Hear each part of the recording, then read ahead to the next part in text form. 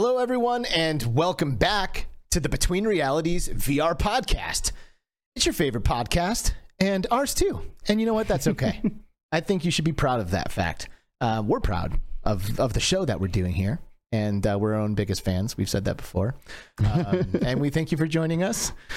And you know, we're just being cheeky, all right? Okay, I know there's good podcasts and stuff out there, okay? It's all right. Just let me say my thing. Thanks for joining us.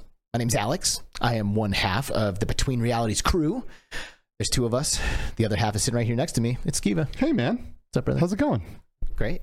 All right. Awesome. Yeah. Awesome. I feel Very like cool. things are good, you know? Yep. Yep. Vibes have been good lately. Yep. Fun stuff happening in the VR space. Yes.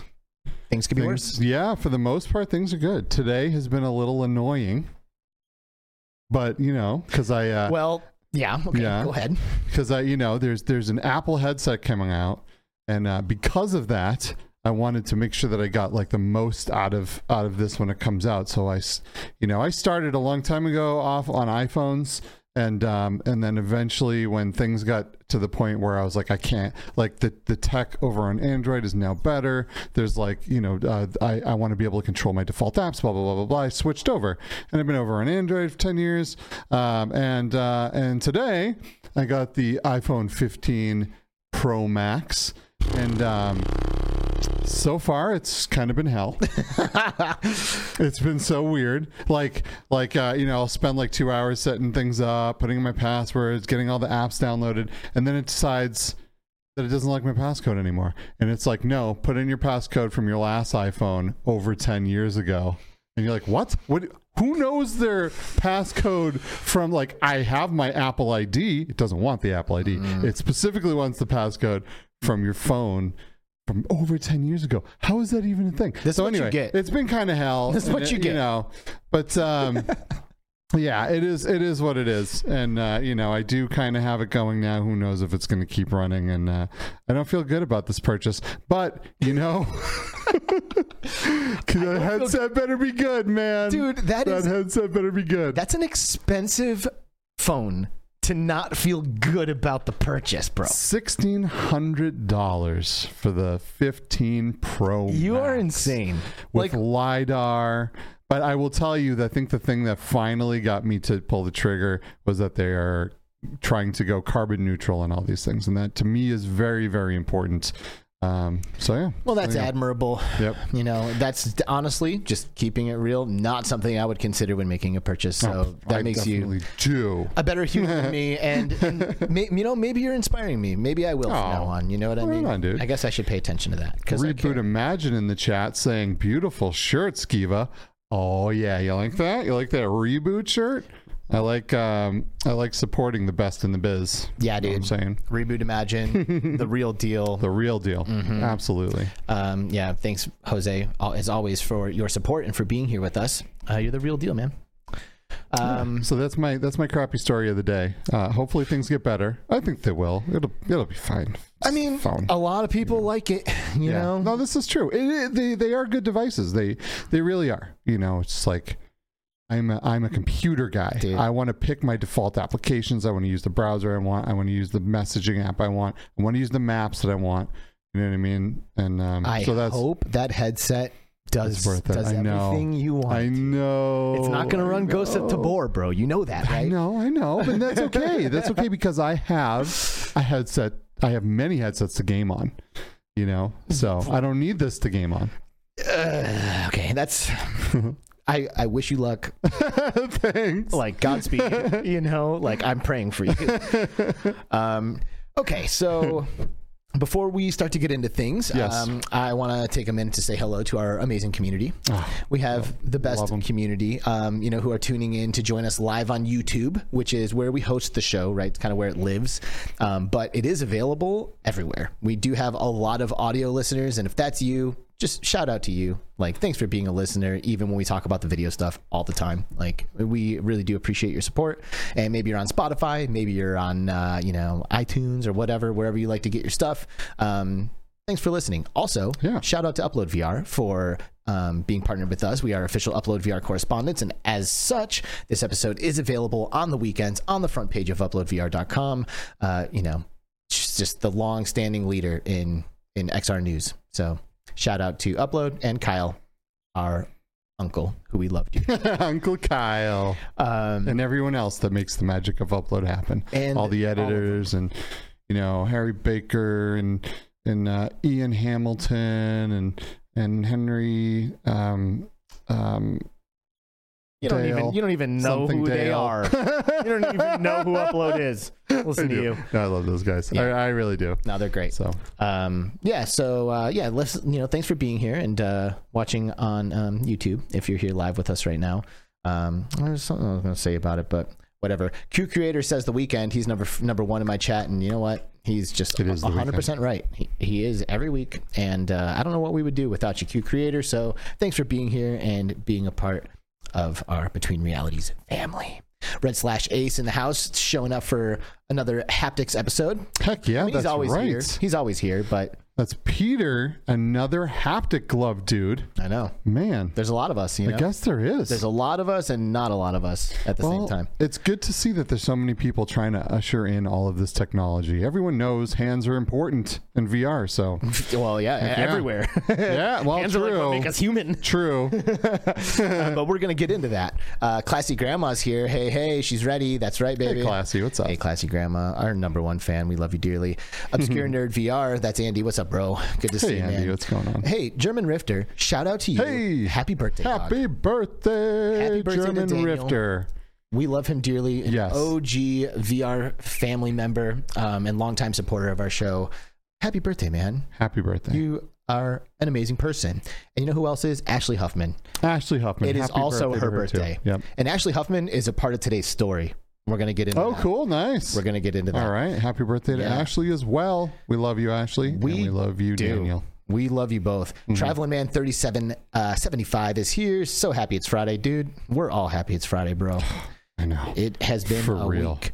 E-Pilot 007. Hi, folks. What's up, man? Hey, what's up? Thanks for being here. Duggars K in the house. Hey, VR peeps. Virtual Steve says he's going out for his wife's 30th. Otherwise, he would be watching live. He can't wait to mow the lawn this weekend with a cold one and a good pod in his ears. Nice. Heck yeah, man. That's great. Check out Virtual Steve. He does really cool stuff in Blender. Getting Things Done, that's Jay Dizzle from the Getting Things Done, Get Him to the Metaverse podcast. What's up, bro? Hey, what's up, man? How's it going? I've been hanging out with Jay Dunn in VR. Oh, really? Yeah. I'm so jealous. It's awesome. He doesn't like to hang out with me in VR. Nah. Just kidding. No, he doesn't. He doesn't. He doesn't. I love Jay Dunn and I love Joy Rain. The two of them are amazing. Their podcast is incredible. Everything they do for VR is just, I hold in the highest regards. And great. I just love them. Yeah, we did a little Emu VR and struggled with it, to be honest. Oh, really? Yeah, it was kind of hard to get everything up and running, get things synced. It's a tough one. That is a tough application to get everything. Like, you really got to be kind of savvy. First time it was great. Second time we did it, not so lucky. Really? Yeah. So wait, so you already had it set up and you were going back in to play again? Yes. Wow. Yeah. Really? Had some issues. Dang. Yeah. That's too bad. I'm chalking that up to like a weird day. And for anyone that doesn't know, Emu VR is you get to go into like a retro bedroom from back in the day, and there's consoles everywhere and TVs, and you can play games together. You can play NES or SNES or Genesis or whatever together. It's seriously awesome. It's rad when it works. When it works, it's so rad. sick. Mm-hmm. They could also use a little bit more like avatar presence. Like there's like very like translucent heads that just kind of float around, and like I'm not feeling like I'm connecting as much as I would with just something a little bit more. You know, like walkabout mini golf. Like it doesn't have to be fancy. Yeah. For the record, I kind of feel that way about Demio too. Like I wish it wasn't just the little floating masks, but I understand why, because the stuff gets in your way when you're in there trying to play the game. Everything's occluding. Yeah, for sure. So, it is what it is. It is what it is. Anyway. Also, I did Citadel with Jay Dunn. Oh, you did? How was that? I've been dying to get in there. It was pretty good. Yeah. There's a great mechanic of like kind of like the Team Fortress to like rocket blast. Like you shoot the ground and you go flying. Go flying. Nice. Yeah, and it feels great. I was That's rad. Like flying through the levels. I got to get in there and play that, and I got to play that Super Rumble, other one, Super Rumble, which I also played with Jay Dunn. Yeah? Yeah. How's that one? It's actually pretty good. Yeah. I mean, well, they're using, you can now, use tools like Blender to import things into Horizon. So it's not just all the blocks and the geometric shapes and stuff anymore. Yep. Now there's more complex shapes and mechanics, and avatars have legs. Avatars have legs. They have legs. It's going down. Yeah. Wow. So if It's evolution. Worth a look now. Evolution. Horizon is worth a look. Yeah. Okay. There are some great experiences you can have in there now. It took years, but here we are. There you go, Jay Dunn. I don't ever want to hear it again. Okay.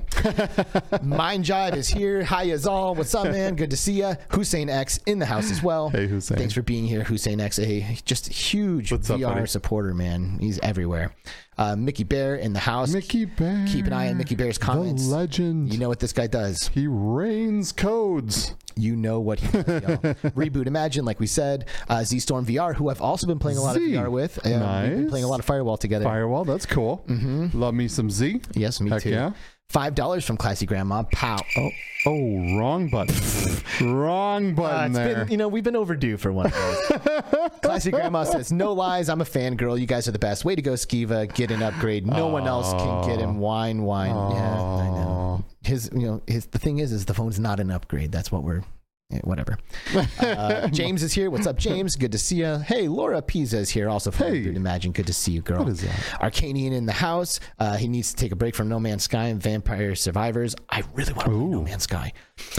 Dude, yeah, I got back into it on PSVR too. Okay. It's so good. Dude, we can't even go into that right now. I Andy's know. VR Reviews is here. Just remembered it's Friday and rushed here. Yes, that's what you need to be doing. Everybody needs to associate Friday with Between Realities VR podcast. That's it. Yes. That is what you do on Fridays. Unless we change the day. Laszlo, okay, fair enough. Laszlo 216, Cleveland Heights represent. Thank you for being here, dude. Riamu VR was an audio listener, now a live watcher. Oh, cool. Right on. Yo, thank you. I love that. Me too. That is, honestly, that's the first instance of that I've seen that I know happened. So, thank you. Heck yeah, that's great. Thank you for coming. Checking it out live. Legitimately awesome. Brandon VR is here. Another homie who we're always getting into the games with. Heck yeah. And my lovely wife, Brittany. Hey, what's up, Brittany? With the gloves in the chat. Cool. Oh, yeah, that's cool. Nice. Yeah, nice little touch. It is a nice touch because today's all about gloves, all right? Everybody knows what's going on here. It is. For the past year, I have been working at Contact CI as Strategic Partnership Manager. And I can honestly say it's been the best job I've ever had. Hands down. Never had a more awesome job. Very cool. Not even close. Very cool. Not even close. It has been an amazing experience, and to be a part of a team that's doing something that's so needed and kind of just cutting edge in the space, like there's a lot of, I guess, what's the word? Demand for something like Contact CI is supplying, and to be a part of something like that is really, really important. Very cool. Yeah. Obviously, kind of from my description today, the sense of touch is arguably the most important sense that we have when it comes to interfacing with reality, whether it's the real one or a virtual one. Yep. And that doesn't necessarily seem to be the case in VR, right? Like eyes and ears kind of seem to like take precedence over everything. But the sense of touch is coming, and it's as important, if not more important, we think, in the long scheme. Heck yeah, dude. Absolutely. So anyway, couldn't agree more. At Contact CI, like I said, I am a strategic partnership manager. It means I'm on the business development team, and that team consists of myself and my superior, my boss and friend, the CEO of Contact CI, who we are introducing now. Please, everybody, welcome to Between Realities, Mr. Craig Douglas. Yo. Hello. Excited to be here, y'all. Happy Feel Good Friday. It's a pleasure and an honor. It's been a wonderful year working with you as well, Alex. I'm excited to cap off that first year here together. Chatting with you here on your podcast. It's a truly a blessing to be invited by Skiva, because I know he's the one who actually wanted me to come. And so happy to be here, yo. Well, I'm in an especially vulnerable position right now. I have my boss on my podcast, to basically just there's nothing I can do at this point. You know what I mean? Like whatever you say. I'm in a vulnerable position, if you will, right? It's your podcast, so you can, you got things recorded, you got things going. I'm in your domain. Oh yeah, I guess I have the home field advantage. Yeah, there you go. You're the boss today. So just for the next hour. Yeah, I'm excited to be here. I appreciate everything you guys do at Between Realities. It really is an exciting platform that you guys have built. As I've said to Alex many times, it's been really, really cool to see the community that you've gathered. It's been cool to see how pushing the grassroots is not something that stopped when consumer VR became consumer VR, right? Like it's something that needed to continue to always happen, and it's the only reason why people even know about headsets happening. So I love what both of you guys and the whole community has done as a whole. So I'm glad to be here for just Between Realities. Thank you, dude. Thanks, man. Appreciate you coming. Really do. Really means a lot to us, especially coming from somebody who has been in the VR space for as long as you have. Like I've been, in the past year that I've been with Contact CI, I'm doing as much as I can to make the name as known as possible and synonymous with being hands-on in VR. But I know this is something that you've been doing for 7 years, which like not a lot of people have been involved in that long. A little bit short. I saw the description. The initial origin, Tom and I, so Tom Buchanan, the other co-founder of Contact CI, he doesn't like to get out and chit chat as much. But we've been doing it since 2014, and if you can include some of the teammates that we worked with all the way back in college, Tim and Ben, we were working on it as early as 2013, but the company itself has existed since 2015. Word. Yeah. I mean, dude, not a lot of people have been in the VR space for that long. Yeah. Thank you for all of the work that you have done to get us here, right? Because we're like standing on the shoulders of giants on our little podcast right now, like talking about this technology that we love, when at the end of the day, there have been people who have been involved in this for a lot longer than we've been doing podcast episodes. Mm-hmm. You know what I mean? Yep. So Ian Hamilton and Rev Kyle. Yeah. Shout out Ian, shout out Rev, Uncle Kyle. So, I guess let's talk some origins stuff a little bit. Like, how did VR happen for you, right? Because 7 years ago, it's quite a long time. It was in the very early days. Yeah, no, absolutely. I like to say I joined VR professionally in the Oculus Awakening era.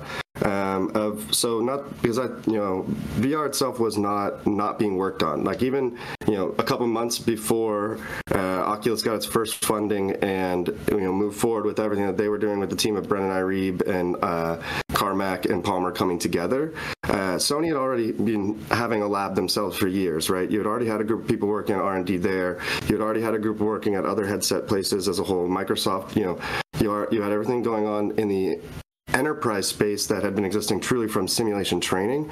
So I like to say it was really the Oculus Awakening era that came about for just consumer VR was when really I started, getting into it for myself.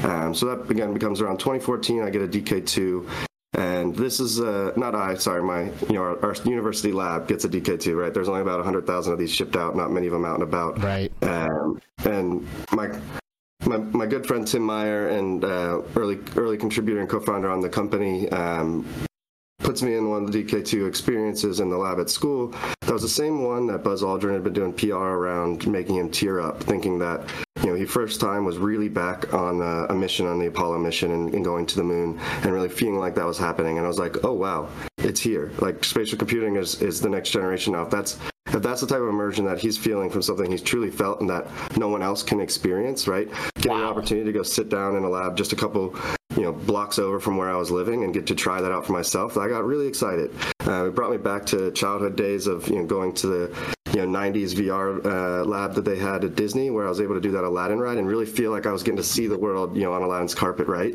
Like that stuff had put like a nugget in my brain as a child. And now fast forwarding all the way up to 2014 where I'm in this DK2, the moment of sitting there going through liftoff, everything, it's magical, it's immersive. I'm feeling like it's really happening. I'm seeing the cockpit around me. I forget that I'm sitting in a chair similar to like one I have right now with the screen a couple inches from my eyes, with an Xbox controller in my hand. I go through the moment of gravity turning off, and let's say, just for simple, I'll use the glasses here in front of me, object goes floating by me. My instant instinct being immersed is to reach up and flick it, right? Because I'm like, that's what I wanted to do my whole life in anti-gravity, right? Is experience like that I can manipulate objects there and see how that's different than my regular world with gravity, right? And not having that effect instantly took me back to my chair in Syracuse, New York, with screen being in front of my eyes, an Xbox controller in my hand, and not my hands actually being able to interact. Luckily at that time, Tim and Tom had already been together and working a little bit on some prototypes that led to the Exotendon. And I turned around at that time and I told him, I agree, I can't really do anything else until we can reach out and touch what's going on in that world, because spatial computing and VR is how we see as the next computing platform. But for the next computing platform to truly happen, it has to be 3 senses in our eyes. So that was the moment that, I dedicated every day to it. Hell yeah, dude. And it is so interesting. Like, you see this every single time you put somebody new into a headset. Well, maybe not every time, but so often when you put somebody new into a headset, you see this thing, especially kids, I've noticed, where as soon as you put the headset on, boom, their hands are up and they are immediately reaching and grabbing at stuff, and you have to be like, hey. You all the stock photos, right? That, the very earliest VR, before even controllers were out there, before Ultra Leap and Leap Motion Controller 2 was, palatable, or but Vision Pro was going to launch as a hand tracking only device. You had every single stock photo with a Gear VR device that didn't even have hand tracking. People reaching out and trying to touch as the way they were showing, hey, here's the promise of VR. Here's how it's demonstratable visually.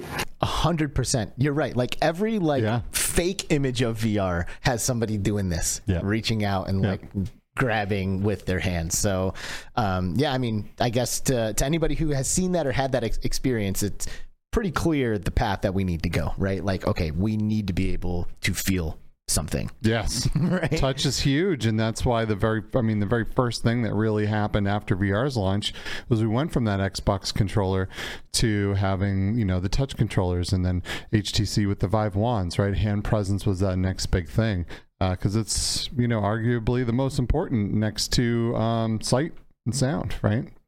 So now we need actual touch. We need to be able to feel things and reach out and grab things and have something stop our fingers and feel that the space of the object and feel the texture. And Craig, do you remember, I'm pretty sure you shared this with me, but there was a video that was telling the story of some guy who had lost his sense of touch. You remember what I'm talking about? Not yet, but I'm sure if you go a little further, I will. Yeah, I could have swore you shared this with me, or maybe I dug it up in the drive or something. But I watched some YouTube video that was a woman talking about this case where a guy had lost his sense of touch. He can't feel anything, and they said that from his account of the experience, that it was like hell. Because think about laying in your bed, you think you're not feeling anything, but you're feeling a lot. You're feeling so it wasn't just in his hands, it was his entire body. Anything. Ooh. And a lot of times really the How do way you even walk? Exactly. Wow. You can't do anything if you can't feel it. And the kind of the way that the talk started was hey, if you could lose any one sense, if you're, which would it be? Or what would be the last sense that you would hold on to? One of those kind of questions, and everyone kind of goes to eyesight and hearing. Oh, I would lose that or whatever. But anyway, the point was, the sense of touch is profoundly important. Yeah, man. I would definitely. Peter in the chat isn't going to like this, but I think if I had to lose one of them, it would be the sense of smell. Just because all the expos I go to. Sense of smell. What's that? I currently live with less than a 15% of the average sense of smell. Really? Oh, good. So expos are no problem for you. Walking around and you're like, what the heck? That kid didn't shower in 47 years. But it definitely leads to dispositions, growing up, learning, not having that orientation of what, coming home from lacrosse practice and being able to also, obviously it had to be, more aggressive. I'm not saying I have no sense of smell, but it's very, very, it has to be right here. The aroma has to be really close for me to be able to grasp it. My father has almost literally none. You can hold something right here and literally can't smell it. Well, that's wild. Yeah, I mean, I wouldn't want to lose any sense. I mean, they're all important to the human experience, right? So totally. I think it's definitely dulled my taste buds. I'm not really a foodie. I don't really I get tastes, I care about tastes, but I don't really have those ultimately overly rich experiences from a taste side that other people do. So I mean, there's definitely a hindrance in the human experience, right? When I mean, it's capable to be overcome in any type of way, people who are using modern technologies now to move around, amputees not having sense of touch in their hand and being able to, add that back in and, things like that are, quite amazing, or, giving, some of the early Oculus experiences that were pretty, profound in being able to share what it was like to be a deaf person or being a blind person, trying to give you that, accessibility of being in someone else's shoes.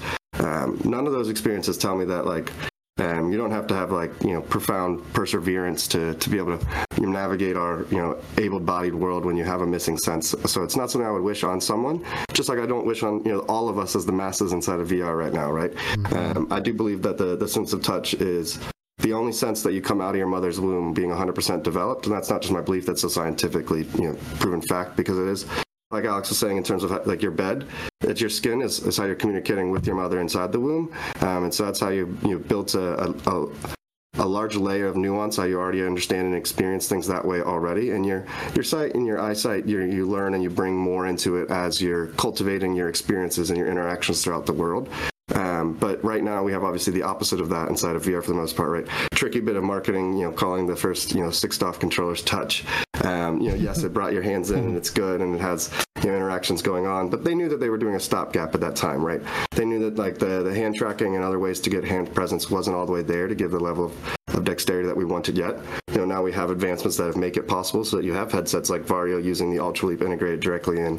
You have the Vision Pro coming out as the first primary hand tracking only device without controllers, so that we can now go to that next step. But if we stop just there, that's where we come back to again being fully touchless. And obviously that's the ultimate goal of contact, is want to make sure that we don't get stopped there. We figure out a way that that those interactions are truly just built the same way that when you come out of your mother's womb. Right. And now, have haptics always been a part of the plan, or did it start as just like hand presence and tracking and then have the haptics get later? I think this is actually like a legitimate question. I'm pretty sure it's the latter, but I want you to answer that.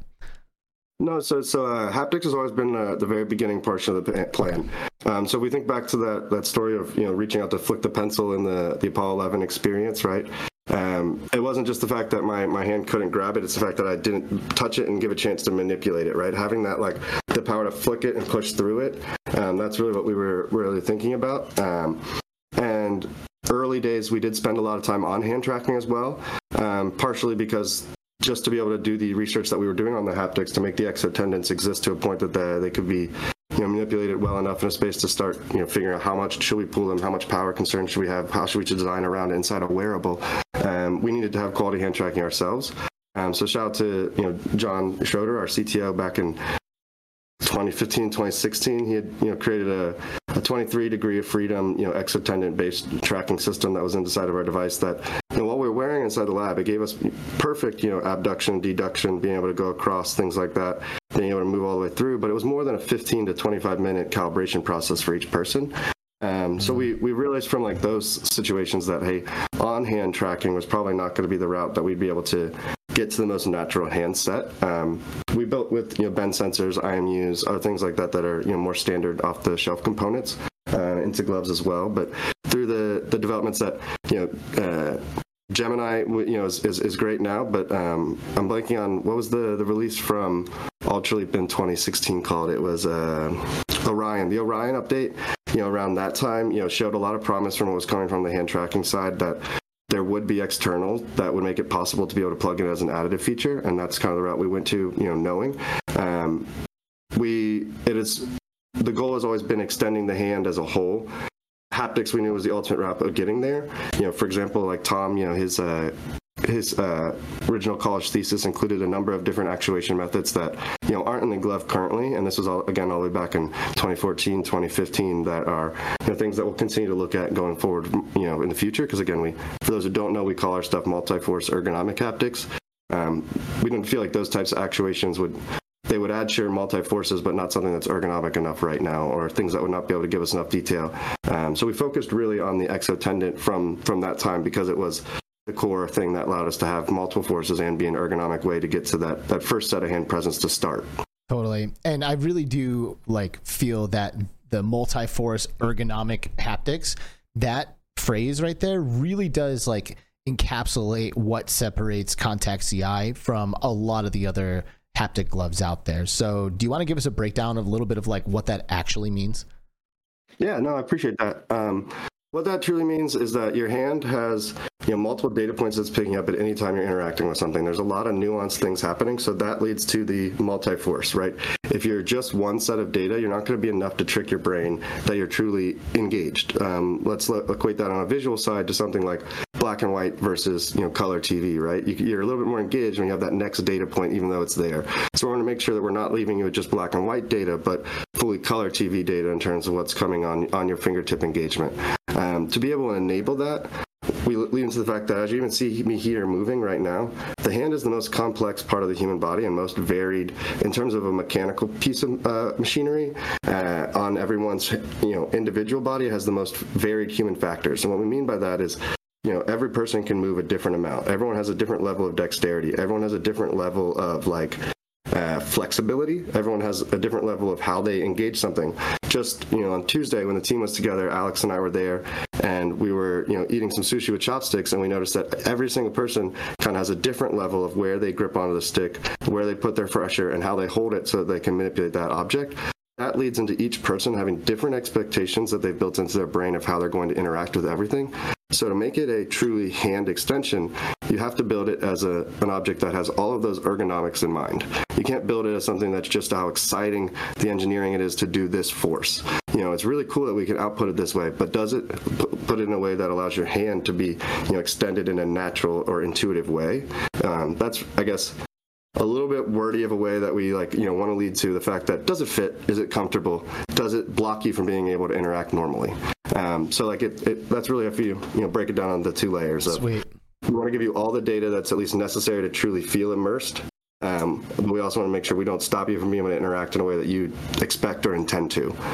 Word. Yeah. So, multiple data, meaning we're going to have vibrations combined with force feedback. So it's not just one or the other. It's like the blend of the two, allowing you to kind of feel like that more, higher fidelity haptic interaction. And then as you can see from some of the footage that we just showed, the glove itself is made out of like soft materials. Like a lot of force feedback gloves out there are like, there's like hard stuff on it, like plastic and like metal, and they're heavy and they're not like pliable and lightweight or wireless. Haptics, which does an amazing job with like very high fidelity haptics, completely ignores ergonomics. Absolutely. To do this, right? You have to wear a heavy backpack, and you're kind of like moving like a Boston Dynamics robot. And all these super thick wires going everywhere. Totally.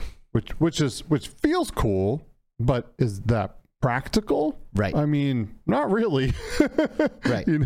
So that's why I think Contact CI is nailing it and just knocking it out of the park, because you're slipping on some gloves, and that's it. Like, there isn't anything else to put on. There's no wires going to your PC. There's you just put on the gloves, and everyone knows how to put on gloves. So yeah, literally just slipping them on. Absolutely. So Classy Grandma hit us with a $10 super chat earlier, and she had a couple of questions. She said, describe to me what haptics and this sense of touch feel like, and does this mean hand tracking mixed with touch can be used for something as specific as, say, sign language?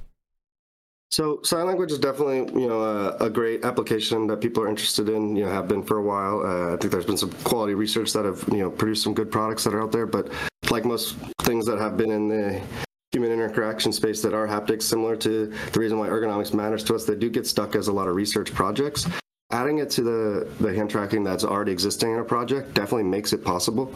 So if you have a hand tracking that you're using, again, we could shout out Ultraleap, or the Oculus hand tracking, or the hand tracking on the Hall lens. If you're one of those, you feel comfortable with what you're getting from that data is enough to give you your ASL in a complex way that you're really reading the full movements, right? Then we can add the haptics directly onto that. Yes, that becomes possible right then. That's why we built the stack that way.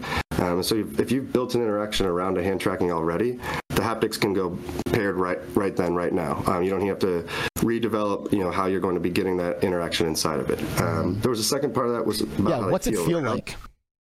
Fantastic question. One of the hardest problems that has been going on for us over the last 9 years, if you will, is trying to explain that, right? Just like putting on a headset for the first time. Until you do it, you don't know what it really is. So we encourage you, next time we're out and about in public to come experience it, try it at any of our booths. I mean, we know for certain we'll be at CES. We'll probably be at some other places in between now and then, but come by the booth and give it a try yourself. But inside, what it feels like, think about how your tendon gets a little bit tight, or your muscle in the finger gets a little bit tight when you grip onto an object based on your forearm pulling back there. So it's that type of tension force that we're trying to recreate on an object. So let's go with my Coke bottle here in front of me. When you push back on it, in real life you see my finger kind of start to get that rigidity from the physical object coming into it. That's really what we're trying to recreate, and it's a dynamic force. So there's, depending on the object's a mass or rigidity that you're going on. That much force pulled back on your finger is how we're going to give you that first sense of feeling. But then we call it multi-force because we are blending that vibration here. So similar to some other vibration gloves that are out there, but the really thing that matters is that we're imparting both effects at the same time. So doing the vibration and the force feedback together now blends it to where you don't really notice if it is a pull that's happening or it's a vibration happening, but you actually just kind of get a static constant object. If you're trying to push through something with all of your arms force, like coming down on a table like this, it's not going to physically stop you. But if you're trying to come down on just your wrist force, it's going to have enough to fully restrain you and stop you in place. And we line up with how your kind of synapse receptors, expect the proprioception to happen inside of your hand so that you don't grip further, same way that in my table here in real life, right? I don't want to hit it real hard because I know that's going to hurt. I know that if I want to set my hand down, I've learned to just go like that. Right. So we're trying to give you just enough force that you feel that type of motion. Sweet. The most recent product from Contact CI is Maestro EP. And that's kind of what you're seeing here in some of the footage that we've been sharing, which is, I think, a huge improvement on all of the iterations. I'm really, really stoked about this product and where it is. It is currently available for $3,750, which means it is not a consumer device. Right. Right. But even for enterprise, it's a steal. I mean, I if I remember correctly, Haptics's gloves were at the time were somewhere around $30K. Yeah. Right. So 30,000 compared to 3,000 ballpark is a massive difference. So from a consumer standpoint, that's still obviously expensive. But yes, from enterprise, yep. We're there, right? Yep. So. How is it that it's the same price as a Vision Pro, Yeah. It's not a consumer device. You're absolutely right. So first question is obviously not consumer. So then who is it for? And then second question is how are we able to offer a multi-force ergonomic device at such a competitive price on the enterprise side of things? Yeah, absolutely. It's for, mostly simulation training is our market right now. Of course, there's other applications that we've been working with, others that want to truly research on how they're getting hand presence into a space for something else that may lead to consumer, may lead to other things as well. But right now, today, it's focused on those that are trying to do hard skills already inside of VR. So the biggest stopgap for, let's say, you're trying to train a manufacturing facility, onboarding on how to do a pharmaceutical task. Right now, if you're using the controllers in the headset, you're having to learn how to do the buttons, how to have the hand presence, just to learn to do the tasks that you're now going to be doing on job. So there's a two-step process now of learning something to learn something rather than having your hands directly in the space and giving you a one-to-one muscle memory back. Ooh. Knocking my things here. Sense of Touch told me that happened, though. That's actually exactly one of the things that some of our end users, in tight spaces, learning that they are in that tight space that they're operating in, rather than VR just giving you that presence of I can just willy-nilly knock around. You might learn that you're in a secured environment or a healthcare space that you really do have to have body presence while you're doing that interaction and building that one-to-one inside of that, again, hard hands-on skill that you're going to be doing. The biggest end users in this space, are the Defense Department originally. They've been, training pilots with cockpits and headsets for decades now. And that's why, again, if I called it consumer VR awakening back in 2014, there had been a lot of people doing stuff on the enterprise side already. That space is really where we're able to unlock not having build out the physical materials to say, have the switches and dials be there, but now being able to have switches and dials that you're feeling from the headset and then gloves already being there, and not having the, one cockpit take up the space of, being physically built out. You can have 100 cockpits be the space of a chair, a headset, and gloves. Sweet. How we're able to really offer them at this price point now is we have learned a lot from one of our early angel investors, being Palmer Luckey, on how to kind of look at parts that have already been scaled up from the consumer world, similar to how he built the original Rift with taking apart his iPhone, taking screens out, and using components that have got at scale consumer availability and viability, but proving that you can make them work in a device that, while you're building them one-off and producing everything yourself at smaller scales, that, you're able to do so. And that gives us a better, availability of some of the price points as a whole, but also it comes down to just, we've designed the device to allow us to kind of target materials that are durable, viable, and usable, but also not going to be overly expensive, drive us up the price point, and trying to make it seem like, oh, this is a cooler piece of tech because of the materials rather than the technology itself working perfectly as a glove you expect. And what is the things that would work in an everyday environment? The same way that your gloves that you buy as a workman, or the same day gloves you buy as a pilot, or something that you expect to work every single day there and feel valuable because of their ability to be rugged and ability to work, not because they feel like a high-tech piece. Yeah, word. I love it. Classy Grandma hitting us with another $5 saying, OMG, Craig, this is amazing stuff. Well done and keep it up. Thank you. Thank you, Classy Grandma. That's great. Thank you so much for the super chat. Too generous. Yeah, dude, I was quite taken aback when I joined the team and you're like, oh yeah, Palmer Luckey is one of our investors. Like, that is super sick. How did that happen? In the very early days of VR, the early connects and things like that. Connect 1 was basically Palmer Luckey's birthday party at a time. That's how few people, not how few, but there's how intimate of an event there was at a time and things like that. So there was a lot of people getting to know each other early.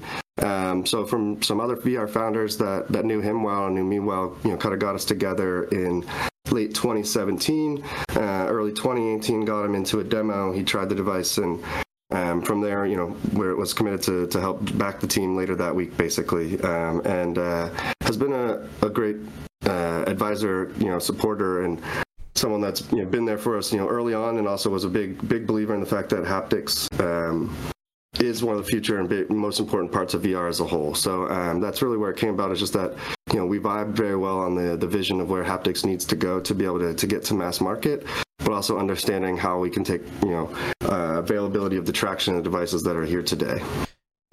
Dude, you must have been so stoked when Palmer Luckey is trying your device and he's like, holy crap, this is cool, right? that's awesome. Very cool. It was definitely a very validating feeling for us and the team. It was a very, very cool moment, and it's been awesome to have his support, the other investors that have backed us, or the other advisors that have joined us along the way. But that was definitely one of the more validating moments, in the early days for sure. Absolutely. And honestly, I feel like Contact CI has done a good job of having cool little partnerships and have influential people from within the space be involved in it. When I went to the office for the first time and I saw that handwritten note from Lucas VR Tech from the Lucid haptic gloves, the DIY haptic gloves, and he was an intern at Contact CI before I started. That blew my mind. I was like, oh my God, Lucas was here before he went and did all of his stuff. That is so cool. Lucas is the best. Lucas, he's awesome. A big fan. I would say congruently when he started doing his channel was when we first started to get to know each other as well. So he had at least officially started at the same time. I don't want to claim that he hadn't had his own ideas and begun what he was doing before he started working here. It was amazing working together. But I think at the time the first post I had seen from him that someone had sent over, he had maybe sub 500 views on at the time, and we kind of linked right then and started going. Big fan of Lucas. That's great. You ever look at his project and be like, hey dude, you better be careful, all right? You know what I mean? You ever have that talk with him? Conversation. I'm just kidding.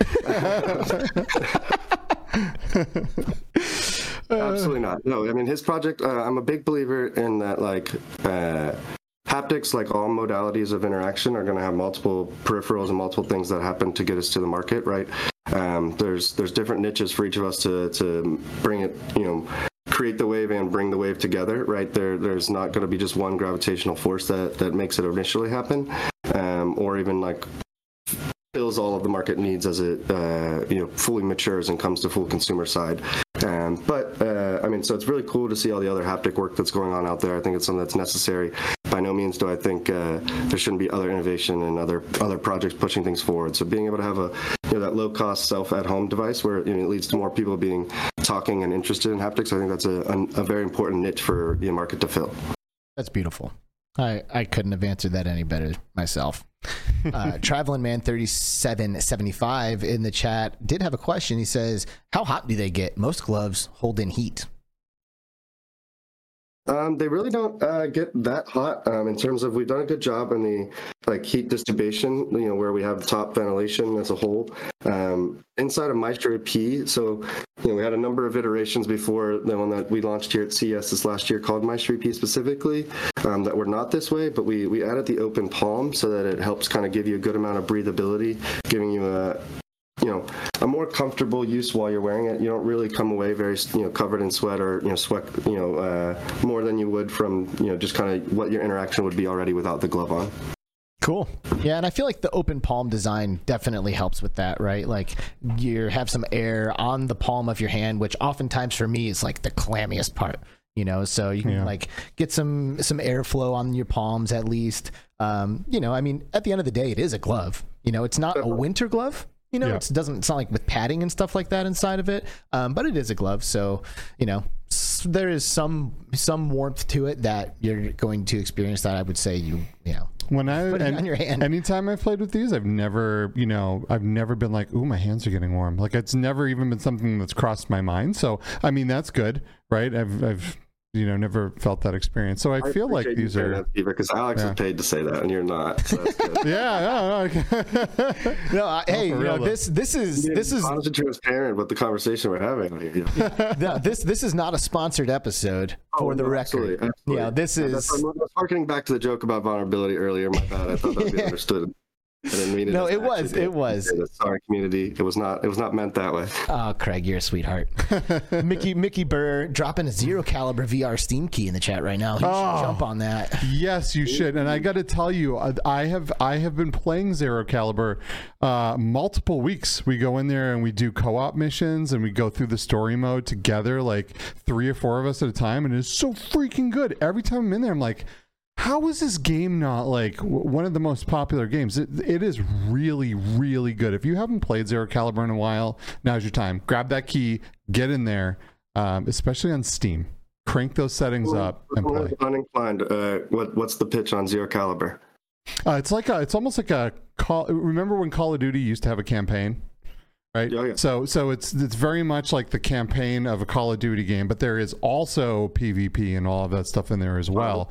But it is, it's very much like you're getting dropped into like some kind of Warzone scenario, but it's stupid amounts of fun. The guns all have detachable scopes and silencers, and you can kind of find pieces to upgrade your weapon along the way. It's just really good, and it's been around for a really long time, but it has continually improved to the point where it is not the same game that it launched as. So I respect that constant iteration. I mean, that's one of the things that's gotten us to where we are with the Maestro P. I mean, it's like I was alluding to the years over time. It's one of those things of VR has to be experimented in. You have to be in it and figure out what is the reason this needs to exist, and kind of figure out the right thing that actually makes it work, rather than just like the idealized, here's how it's going to happen. And getting out there, making it, and then iterating, I think is one of the coolest things that the people in this market have done a lot of. Yeah, for real. Do you remember like back in the day, you would go out to the store, buy a Nintendo cartridge, and that's it? If there was a bug in that game, that bug was forever. Right? Now games launch. You look at No Man's Sky, right? Not even close. Not even close to the same game. 20%. Maybe that, right? So it's really cool to see that in games, but it's also cool to see that in hardware, right? We continue to get better headsets. We continue to tackle more and more of the problems, that we hear from the community and the people that are using them, and things are getting better. We have gloves like Contact CI's gloves that have been going through iteration after iteration, and they keep getting bigger and smaller and lighter and more breathable, and so it's really cool. It's more good to see. Dynamic in their force, more intimate in what their nuance they're able to do. Boom. That's right, baby. Yep. That is right. Kensei Gaming VR. Hey, Kensei. $10, baby. Hey. Baby. Hey. Saying happy Friday. Have an amazing podcast. So much. Thanks, man. Right on. In terms of nice iterations that also happen out there on like the hardware side, and like things that can happen from the market. It's really cool to see the Leap Motion 2 controller to now get its successor out there from Ultra Leap, right? Having that exist. Have from the Leap Motion 1 controller being the same hardware for so long, continually getting upgraded from software and making it push further and showing what can come with having this device that's already existing. And now that market has proven that it needs to continue to exist. It's necessary and be helpful to have an upgraded version. They put out the hardware that can now cap that software even harder and go any further on that side.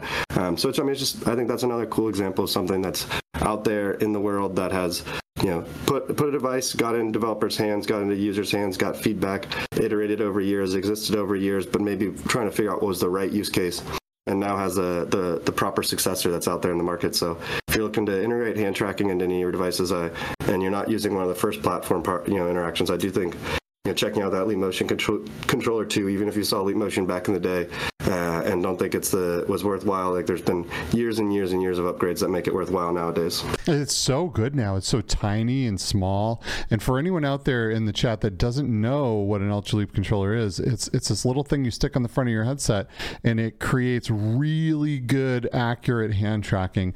Better than it is the Leap Motion controller, though. Like, that's specifically the brand on it. Just even like Ultra Leap's like the right, and then because like the Ultra Leap is their haptic side. Yes. Yep, gotcha. Right, they should sponsor us, because we were talking. If you're an audio listener, I'm literally wearing an Ultra Leap T-shirt right now, and we were like sitting here just like gushing over their hand track. Like, Ultra Leap, good. Send us a check. Where's Tessa? I'm hitting up Tessa after They have sent us hand tracking modules, which is really nice. Well played. But man, they're so good, right? Because Quest uses cameras. And they try to identify, they use algorithms and software to try to identify your hands. And right now, the Quest is doing a phenomenal job doing so. It's come light years from the very first iteration of their hand tracking. Oh, yeah. But the things that Ultra Leap has... my favorite hand tracking right now. Yeah? Personally, yeah. Oh, cool. Yeah. And Ultra Leap has done a phenomenal job since the beginning, too, right? Using all different kinds of sensors and things to be able to accurately track your hands, which... I know I've told you before, and I know Craig, but the founder of not Ultra, but Leap Motion went on to eventually sell the company and go find Midjourney, which is pretty cool, right? So I don't know, just some little. It's a nice comeback story, a nice founder chip on shoulders of I'm going to do it my way from learning from what went on in the Leap Motion side of things. Mm-hmm. Shout out to David and I think they've got a 40-person team that does Midjourney now. I like people calling them the new era Craigslist in that way, kind of some of the ways that they're bucking the venture capital market, and going their own way. But yeah, it's really cool to see what that team has been able to go out and recontinue, both the group that's continued within Ultra Leap on the Leap Motion side, and the group that's with David gone out to do Midjourney. It's really awesome to see that stuff as a whole, for sure. It is the mind it must have taken to be like, hey, I'm going to make something that can track your hands in a spatial computing environment, right? Like, before VR was even a thing, I mean, he had this thing hooked up to screens and kind of doing a Minority Report, like swiping and, moving stuff around on computers, which is really, really cool. And then to get that to a point where it's so good and then leave and do something like Midjourney, artificial intelligence, like, man, that guy's mind. We need smart people out there. Yes. Smarter than me. Yep. Because I'm not figuring that out. Traveling Man again with another good question, saying, could surgeons perform surgery from across the planet with these, meaning, haptic gloves and hand tracking? Telepresence. Or aren't we there yet? What do you think, Craig? It's definitely possible, but it's not something that I would say is the most optimal way to be doing it right now. There's a lot of things in terms of the full stack of combining the sensor on the end of the fingertip of the robot. There's good ones that are out there, like Touch Labs or like why am I blanking? It's SynTouch. Sorry, big fan of SynTouch. Sorry for your shout out, y'all. But like those types of fingertips, combined with more animatronic hands, like a shadow hand, or something that's got enough dexterity to be able to output similar to your full hand, that makes it possible. Right now, the surgeons aren't really trained on that, so that's also part of it, right? If you look at, like, say, how the Da Vinci robot, got it scaled up, there had to be a number of years where the surgeons themselves were learning that skill versus directly, dexterously manipulating on the patient themselves. But it is something that is absolutely coming, and a big part of what my initial college thesis is getting to that standpoint. There's a few technologies that are now in 2023 making it possible for pilots to start happening. But there's, I don't see this being something that would truly be happening until more like the 2030s, late 2030s decade that you're seeing it going on, rather than, here in the 2020s decade that you're having that, actively be a common function. But it's something that, I've been able to wear a haptic glove, feel a robotic hand, doing something on the other side of the Atlantic Ocean from me. And so it's definitely possible. It's definitely happening. That was a robotic hand doing so. It's just there's a number of steps that need to happen before you're going to get regulation, as well as surgeons already being trained and comfortable in putting that into the field. Word. I wouldn't want to deal with latency issues with telepresence surgery. Sorry about that cut. Honestly, that's one of the things that 5G actually is helpful for. Like early in the 5G push, like all those companies reached out to us, wanting to use haptics as an example of something they could do in a demo booth, and that was really the only one that made it worth entertaining and interesting for us, because it was you have a low enough latency that you can do, a far distance, interaction like that one that was with the Touch Labs team, directly doing the robotic fingertip, over in the UK at their facilities, versus Alex and I were in LA wearing a haptic glove. So, that was no latency, nothing, that's from LA to Scotland. So Amazing. That's so cool. I can't wait until 5G comes along even more and has more reach and not so huge cities all over the world, where everyone can kind of have that kind of latency free internet. One of my visions on it that I think will be really pretty world impactful if we're able to do so. If we can make it to where keyboard workers aren't the only ones that can work remotely, if desired, right? I'm not saying this is something that everyone needs to be, but if we have let's say a valve oil change facilities, is that how you say it? Valvoline? Is that right? Valvoline, yeah. Yeah, Valvoline. Yeah, Valve was messing me up there. I prefer to go that, I guess, muscle memory.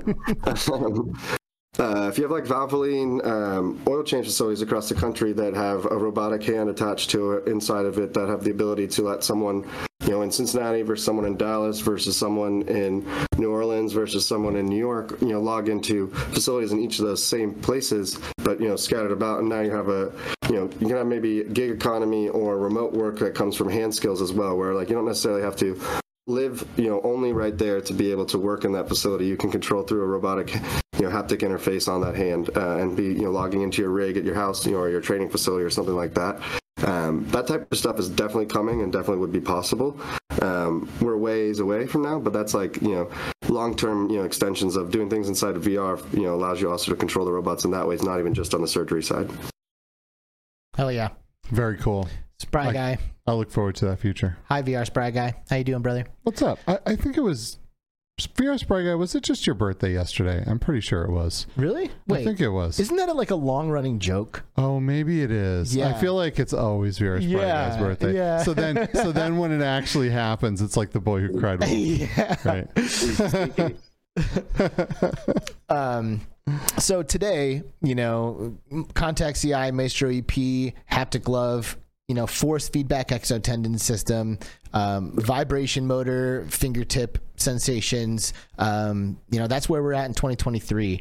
But what can we share about the vision of the future of haptics, right? Are we as a company going to stay focused on gloves? Are we going to expand into other devices or other different types of haptics? What can we share about what's coming?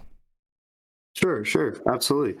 For us at Contact CI right now, the only thing that we'll be focused on, or have any plans to be focused on, is the hand itself. There's enough complexities of what's going on there. Remember when we were talking about multi-force, around the fact that there's 15 data points that your fingertip picks up within a 2 millimeter range, and they're really detailed, layered on top of each other, and that's what leads to Skiva being able to pick up that cup right now, be able to tilt it and feel the physics of the water dripping back and knowing which angle he's at and going from there. All of those levels of details, we want to continue to get really honed in on that, rather than expanding elsewhere onto the body, but making sure that at the same time we don't expand past the footprint of that ergonomic way that we're putting the output onto your hand. So that's really the focus for us, is how do we get to more detailed ways that you're feeling what's going on and getting, both on the software and the hardware side. So there's some things that can, really, really improve, and things that we are continually and excited to do so. If you'd like to continue working on those projects and problems, we'd love you have reach out to us here at the Context CI team, because we definitely would like to continue to get more detailed on like the ways that we're making the actuators sing better, but also the ways that we're making the actuators be a choir and be in harmony together. Nice. There's a lot of there's like a handful of different haptic approaches right now that you can kind of see people are starting to dip their toes into. One of them that I find really interesting is like temperature stuff, like hot and cold. What are your thoughts on like temperature haptics? Do you think they're important? I think temperature haptics have a lot of importance, in being like a second factor. It's similar to like, there's a lot of interactions that they will enhance, but there's not a ton of interactions that they are solely required for. So you can get the first levels of that brain being tricked that it's really there, feeling like you have color TV without it. But I don't know if we can get to true HD TV without it. Yeah, like the thing that I imagine, like the lowest hanging fruit for me is like a firefighter's training module where you grab a door handle. It's like touch the doorknob. Is it hot? Okay, that's where the fire is. It seems like a pretty low hanging fruit. That kind of training seems to me like it would have a pretty practical application. Absolutely, and there definitely is a market for that, as you know from our conversations, for sure. The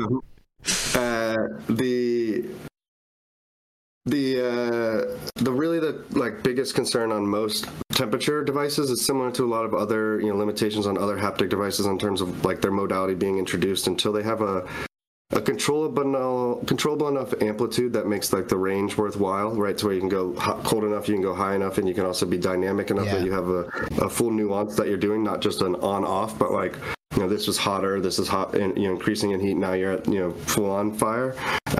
Things like that is one limitation. But then once you get to having that full like frequency control range, it comes down to, does the latency of heating it up and cooling it down be enough to be quick enough within the interactions? Those are the two limiting bottlenecks primarily. There are technologies that have been really cool in research labs that are out there. There's another device that exists in terms of like on the consumer side that is shipping some temperature haptics right now that do have some compelling force interactions, but there's, for the most part, that those two bottlenecks have kind of kept temperature from being able to be something that's at least ergonomic, and being able to come down in a way that doesn't, stop and impede you when you put in a device that's, too bulky on your hand to be able to make it all, get over those other two bottlenecks. But it's definitely something that is, on our roadmap in our R&D lab, and something that I'm, actively wanting to bring to the Maestro, line in the future. Sweet. Yeah, it'll be fun to experiment with that stuff. And potentially dangerous too. Like imagine if something like that malfunctions. I know, right? There's another side of the concern on the consumer. Absolutely. Yeah. Well, there's also some really cool medical devices out there that have like made groundbreaking innovations for people on like the heat haptic side, if you will, because that's the medical device is a lot of world where people don't realize that because they don't call it haptics what's in it, but like I'm blanking the name of the disease right now. Apologies for those that are affiliated or afflicted. But when your hands get cold, you have like basically there's a severe pain that shoots through your nerve with a specific disease, and someone built gloves that basically feel the outside air, so that when you can walk through the freezer aisle at a grocery store, it can interact with the outside air being cold and now heat your hand up to avoid that shooting pain. And so that now someone that is afflicted by this, they don't need 13 milliseconds latency the way that a gamer does to be able to flick a poker chip and have it, feel hot when someone put that coal in their hand or something or whatever, right? But they do have the ability to get a hot enough temperature inside that glove to counteract the pain that could happen in a 50 to 100 millisecond time frame. So those technologies are slim enough to fit in a glove and have existed and have trials that are really impactful out there. So there's definitely stuff that could come, but it's just right. I mean, it's cool that there's real world haptics that are making good impact for people's lives before that that we can maybe eventually transfer into how we're interacting with computers as well. Hell yeah, that's the first I've ever heard of that glove that helps people with that pain in their hands. It's pretty rad. That is cool. Yeah. That's pretty rad. All right, so I got a question for you, Craig. I got an answer for you, Alex. Are the Panda Dunks the worst sneaker? Why? What is this you speak of? I disagree. That's just not fair. What is a Panda Dunk? What's a Panda Dunk, Craig? They're a colorway from Nike specifically. They're a popular, they're one of the more sought after, Nike Dunks these days. Alex and I bought a pair while we were abroad for my wife, so I saw some interviews. So let me start by saying this, because I realize this question is really weird and completely out of left field. Craig has an affinity for sneakers, specifically Nike sneakers. Cool. And yeah, I did watch him. I was with him when he purchased a pair for his wife. But recently, I've seen some interviews on like Facebook of people like at conferences, and they're like, "What's the worst sneaker in the world?" And everybody said the Panda Dunk. All of them. Yeah. Like everybody. It has become a little bit synonymous with like look, I'm part of the sneaker culture. I know what I'm doing. I'm in it. But then like you don't, it's just kind of the black and white basic, if you will. Yeah. But I appreciate your affinity for sneakers. I've personally, I wear, when I buy a shoe, it's like purely function. Like I'm never thinking about like style or whatever. But as soon as I started hanging out with Craig, he's got all of these like Nike sneakers that are like special and like limited edition and like, exclusive and all that stuff. And he's got so many of them that are the Contact CI colors. Like, oh, that's so cool. The teal, Nice, so he's like always matching his shirt with his sneakers. And I'm like, man. You know what determines whether I buy a shoe or not? Yeah, if they make the size that fits your if they have foot. My size. What size? If you don't mind doxing that. 16. 16? They make most Nikes in 16. Yeah, oh yeah. Yeah, do they though? So, I'll tell you this. If I walk into a store that has all of these cool shoes on the walls, I'm like, wow, look at those. And I say, do you by chance have any 16s in the store? If they don't immediately say no, then they will always go for the ugliest, most whack shoe in the whole place. And when they're like, we have these, why? Yeah. That's fair. It's because a lot of resellers don't buy them at that price. You got to directly get it at from the app itself to get it at that size. Absolutely, that's fair. Yeah. I can share, my strategy next time I'm out there. Nice, yeah, that'd be cool. I'm a big believer in what you put on, your shoe itself kind of specifically is part of your day to start the day. It's you're going out there. You put on to walk in the world. Everyone puts two shoes on when they start their day, and it's just like I don't know. It's like for me. I like Fresh Kick Fridays is a thing I do sometimes because it makes me feel good, right? It's like a nice little perk. It adds things up, but. I'm also one of those people who I don't push sneaker culture on anyone. I don't yuck anyone else's yum. I don't expect them to enjoy my yum. So that's my thoughts on it. Yeah, how many pairs push sneaker culture on most people? What's your closet look like? Like how many pairs of Nikes do you think you own? Oh, I don't want to disclose that. Okay. Not enough. So then I'll ask this. A respectful night's work, It's a true American grit, story of starting something and bringing something that represented what he wanted to bring, and also served that the customers needed. So I think it's one of the triumph of business stories of America, and I think it's something I'm happy to support. Beautiful. Heck yeah. So I want to know then, when is the Contact CI kicks coming out?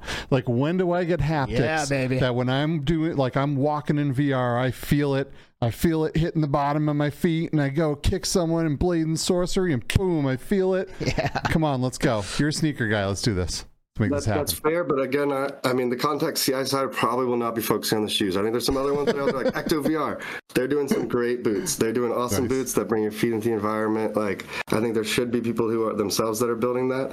I don't want to say we're going to, but maybe a nice Nike collab on a material that gets us to the point where you actually have that self-lacing glove. Something like true Back to the Future, but it's now we're reaching into VR to feel the unreal. That's maybe that's where that'll happen. From that route. But nice. We're not a shoe company ourselves. We just want people to lace up their hands to get into VR. We don't need people to lace up their shoes to get out to the world. I love it. That's right, baby. That is right. So we talk about mass adoption on this podcast a lot, and I think that there's a lot of different perspectives on it. But I'm interested, like, what your thoughts are in terms of, like, you know, from the Context CI perspective, like the biggest hurdles into like getting people to adopt this technology and start using it and start leveraging it. Like, what's standing in the way of everybody having a pair of Maestro EPs for their applications? Biggest bottleneck that has existed for haptics is we are limited for first and foremost by the hand tracking. You know, that, like, I think it's a massive thing. I'm very excited about. I did the sort of similar thing that Skiva did that you guys are talking about in the opening of, but, you know, just one generation, you know, a couple generations before, you're getting prepared on having the Apple device so that I could, you know, be ready for when the Vision Pro comes out. And it's particularly exciting that they're launching as a hand tracking first device without controllers. So having the hand tracking be at the forefront of how everything's being designed from a user application side, from how a user is being trained to expect to interact with objects, that's the first thing that matters for the haptics even existing and being useful inside the object.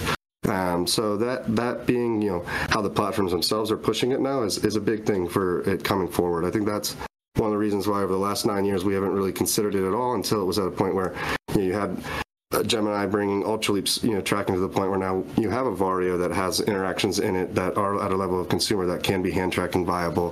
That makes it possible for us. I mean, the Knuckles controllers, you know, that was something that made it interesting, right? Being able to slide in, you know, to what you have from, you know, what you have on your index, you know, cap sensitive up and down motion tracking there. But that again still had the next factor of it being the user friction of you're putting on the glove, then you're putting on the controller on top of it. Now you have multiple devices all around you, and that's the biggest bottleneck of any type of wearable thing. Is, you know, how much time does it take for user friction to go into it? And then third, I think, is kind of comes back to the reason why Nike somewhat inspires me is how does the product make people feel? You know, does it make it excited to put it on? Are they feeling like it's like impeding them, or it's a step that's not, like, you know, worth it? Like when I go skiing, I feel good to put on my Burton gloves and like put on my Oakley goggles and get going, like, because of like the feel of how those. I don't feel like I'm getting ready doesn't feel like a burden. It feels like I'm suiting up, right? Yeah. So like having the product get to the point where people feel like they're, you know, Avengers assembling, putting their headset and their gloves on, you know, that makes it that's a big part of, you know, the mass adoption problem that can come from putting your hands and your eyes into devices both together at the same time and then being able to jump into a virtual environment. Such a good point. Yeah. It is such a good point. Like, people feel like I don't know, there is something about wearable technology that I do think people struggle with that sometimes, you know, like they don't feel like they're putting on their Oakley goggles and about to bomb a hill on a skate. You know, they're like, oh geez, what am I getting myself into? Oh, how am I going to look with this stuff hanging off of me? And it like puts them into like a vulnerable position where now they're like almost on the defensive sometimes. That's honestly never something that I've ever felt. I have never for a second struggled with that. You think so? I think you are. I hear that a lot from people, more than I would have ever thought, because I think I'm an anomaly too. I never really even thought about it until people really started bringing it up. Like, I'd be like, oh, try this. And people are like, no, I'm going to look stupid. Like, what? You care? You care about that? Yep. Oh, no way. That's a thing. Yeah, you buy your shoes off function. Most Americans don't. That's why they buy Panda Dunks. Yeah, straight up. Yeah, it's interesting. I was at you know, this was like when I was really first getting into VR. My first year of VR, maybe year and a half, you could not get me to shut up about it. Like, if you were talking to me, I was talking to you about VR. Period. It was the only thing I thought of for 18 months straight. And everybody that I worked with at the restaurant was just like you know, like they had to deal with me. So anyway, I went to a party one time and I brought a PlayStation, or maybe they had it there, I don't know, it doesn't matter, and we were playing Beat Saber, and like everybody's kind of taking a turn in the headset, and there was a girl at the party who would not do it. Absolutely not. Like, could not be convinced in the slightest to put that headset on. And we're like, girl, just put on the headset, like it'll be fun. And she's like, no, like hardcore no. And it turns out it's primarily because she thought she would look goofy in it. I am so happy I'm not vain. It's not vain. It's not vain. It's more, it's I don't want to put that thought down. It's more of like a self-perseverance of like like the vulnerability that Alex was talking about, I think is where it comes more down to that. Like specifically with covering your eyes and your ears, right? You know, okay, well, you've lived in your body your whole life, right? You're not, you know. Yeah. I've lived in the body of being at 16. I was 5'4", 100 pounds, and then by 21, I was 6'2", 200 pounds. So I saw difference of what it was being like a tiny, vulnerable person to then not. I think that's part of it. Okay, so if you can't, if you look at it from a perspective of I cannot see, something could happen, like I'm freaked out because I can see the world around me. I don't feel safe. That's one thing. When I said vain, I was going from a standpoint of I'm going to look stupid. What are people going to think? You know what I mean? Like self-consciousness. I don't ever want to miss out on potential life-changing technology or even perspective-changing technology because I'm nervous about what people are going to think on how I look on the outside. So, great. But I think that's part of why the two of you have early adopter ethos, and that's a good thing. And that's another section of what's necessary for technology adoption to come along, right? Mm-hmm. Great question from VR Spry Guy. How big was Skiva at 16? At 16, I was my current height. I was just a lot skinnier. I was 6'7", and I was probably right around 150 pounds. At what age did you hit that 6'7" mark? Oh, I hit it in middle school. I was I think I was in between 6th and 7th grade. And was everybody like, bro, join the basketball team? Well, I mean, the teachers were like, where's your homework? And I'm like, no, I'm so sorry. It was weird. And everyone wanted me to play basketball. Everyone did. And I tried. And then everyone's like, yeah, maybe it's not for you. Maybe it's not for you.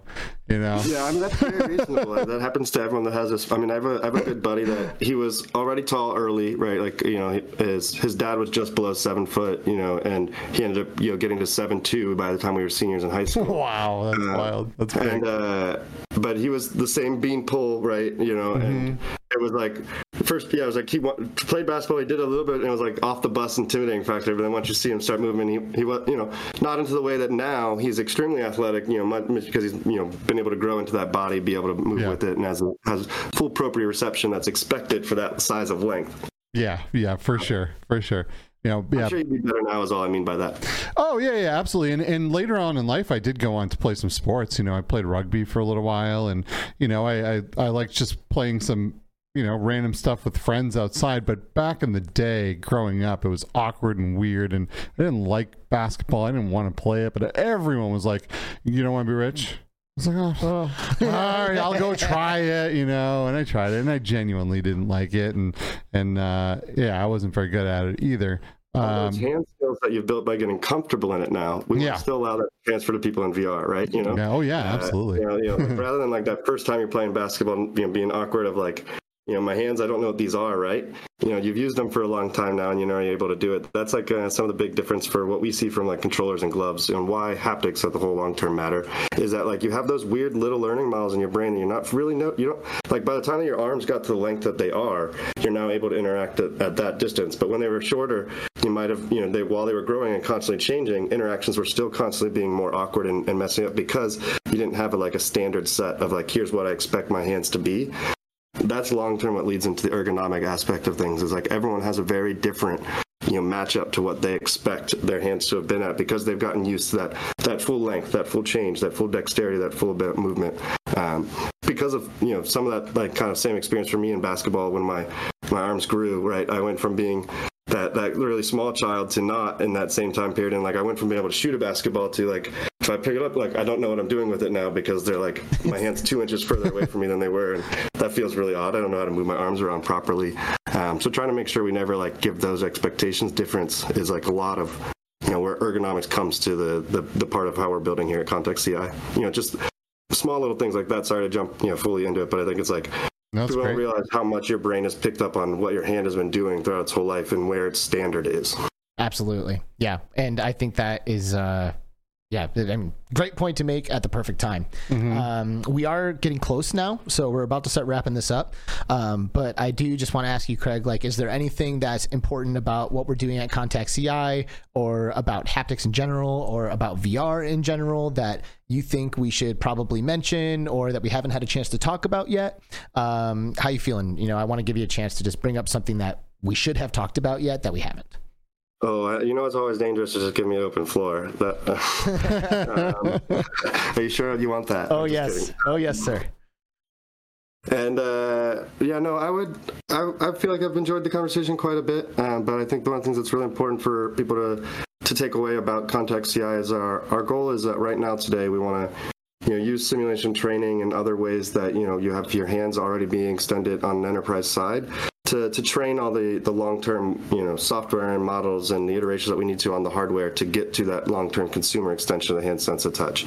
And that's why if you're a developer out there who's using some sort of hand tracking already, we built it to be additive on top of that. There's no hand tracking inside the glove other than the software, so that you don't have to replace what you're already building. You can add the haptics directly on top of it. That's really, I think, one of the important things about the process of the way that we've been building is trying to make sure that we're enabling things to only be additive. You have your hands already there. How do we add that you're adding the touch in? And how do we add, more actuations onto the multi-force in a way that, keeps things ergonomic in its design? Mm-hmm. What's been your primary focus as CEO of the company in the past month or so? 1,000 different things. Yes. Yes. But like, why did you travel recently? I mean, we're not something that travel's not, I guess, to be disclosed. Okay, I didn't know if you were disclosing that or not, but fair enough. I wanted to give you an opportunity to talk about it if you wanted to.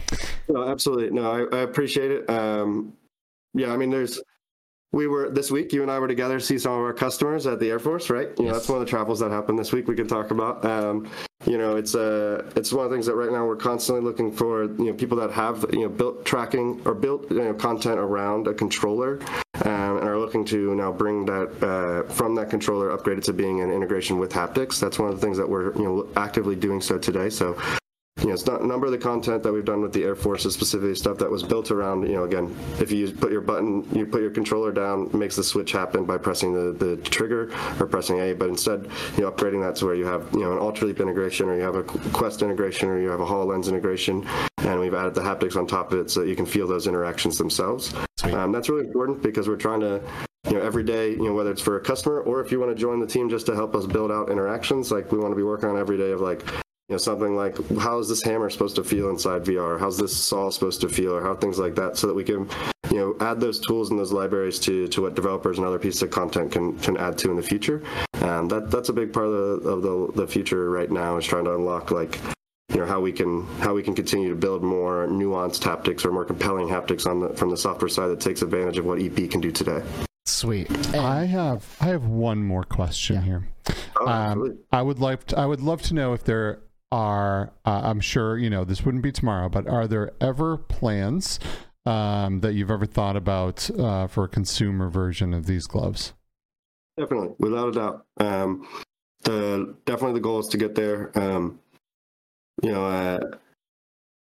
We designed a pair with a Sony logo on them at one point in time. I'll say that.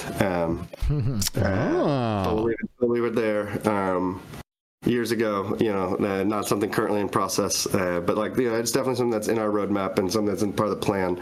A really big part of why I guess simulation training or research and design applications, or being able to use things for let's say a car manufacturer being able to unlock them doing a user case study of, if I put the dials over here, does it mess up the fact that now they have to look to reach for it, rather they can still just find it, touch it, and grip it and go forward before redesigning their physical model, or being able to do things where you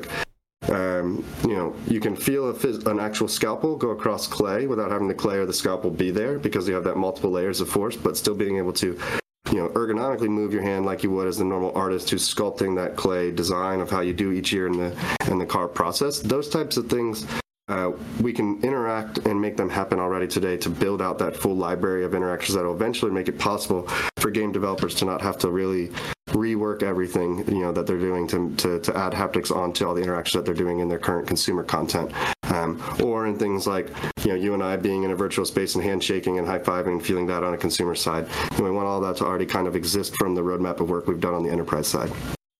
Awesome. And, you know, very cool. It's a really exciting time right now, folks. You know, obviously I was being coy with my questions to Craig because I know there's a lot of exciting things happening at Contact CI right now that we can't always talk about, which is why I can't directly ask some questions. But things are exciting. I can talk with Alex about them. I'm like, wait, this isn't a Zoom call. Yeah, we'll take that offline. But just know, people, that it's exciting times for Haptics. It's exciting times for Contact CI. There's a lot of stuff happening. You know, we are moving. We're making things happen. And if you are out there and you're like, okay, yeah, these guys are awesome. Maybe I want to be a part of this squad. Maybe I want to contribute or help. You can reach out to me. You can reach out to Craig, and we'll see if we can make something happen. You know, because we're gonna make this happen. Haptics are happening, right? Absolutely, Haptics are happening. My 3P is available, shipping and producing and selling and shipping out right now. Like Alex said, but there's lots of good stuff going on as well. So I really appreciate you guys having me here to talk in between realities, because I mean, it's Haptics are happening, but realities are happening because, you know, there's a lot of good grass movement conversations in the consumer space, always pushing it forward. Dude, thank you so much. There are some links in the description below to get in touch with Contact CI or Craig if you wanted to reach out to him and you have additional questions.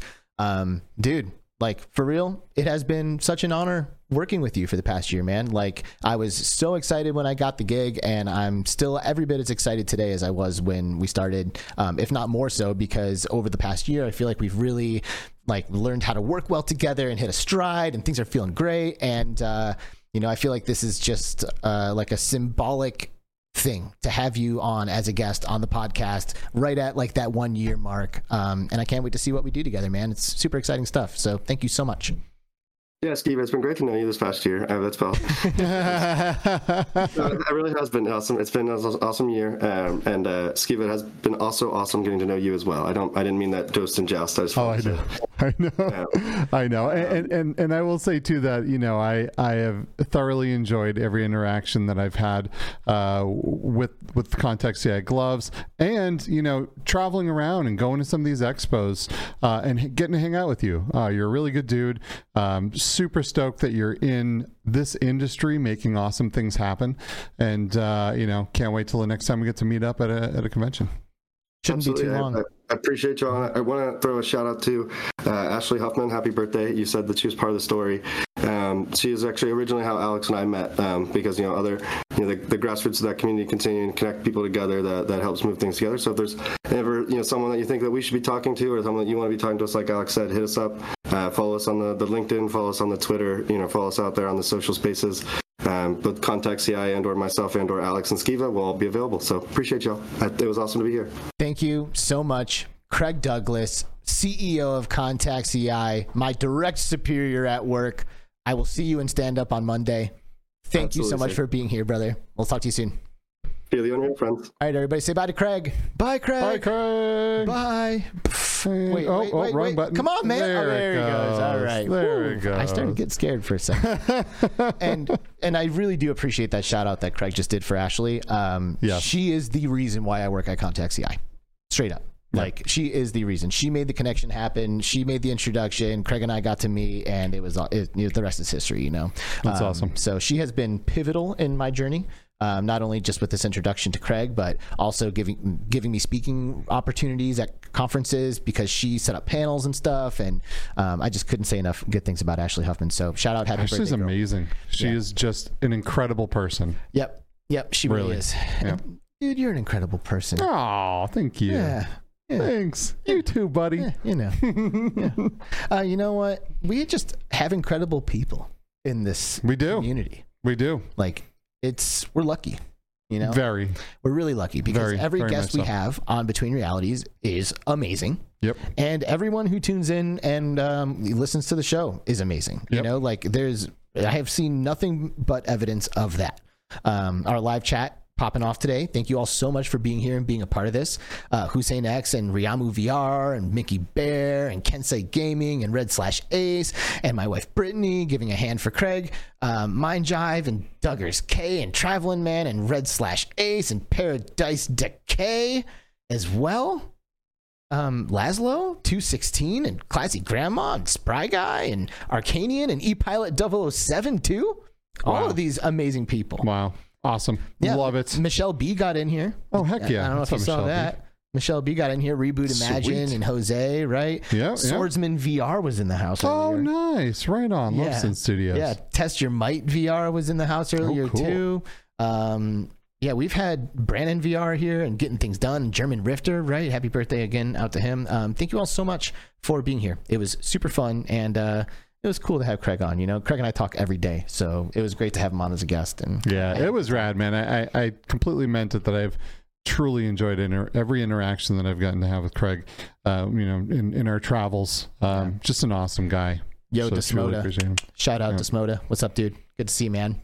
All right, so cool. What's even happening with us now? So next week we will not be here because we will be traveling home from MetaConnect during this showtime. But after that, we will be back the following week with special guest Ryan DeLuca of Black Box VR, making amazing things happen with virtual reality and fitness. So it's going to be great. Looking forward to that conversation. Yeah, I've actually met Ryan and done an interview with him for my personal channel, like way back in the day. And Black Box VR is the real deal. Like, it is a fully integrated, dynamic, resistance-based machine that is built into a VR game, and it is really fun and really effective. Like, Ryan is like, the proof is in the pudding. Like, you look at the guy and he's just like a Greek god, you know, like, it looks beautiful. So it's really, really dope, and I'm excited to learn more about what made that thing happen, because I was blown away by it. But yeah, we'll be in California next Friday, attending MetaConnect. Well, I don't know about attending, right? I don't have the official invite yet, but maybe I'll get it. And regardless, we're going to be there networking and connecting with people. So if you are in the area, don't hesitate to reach out to us, and we can set something up. What else, man? Is that it?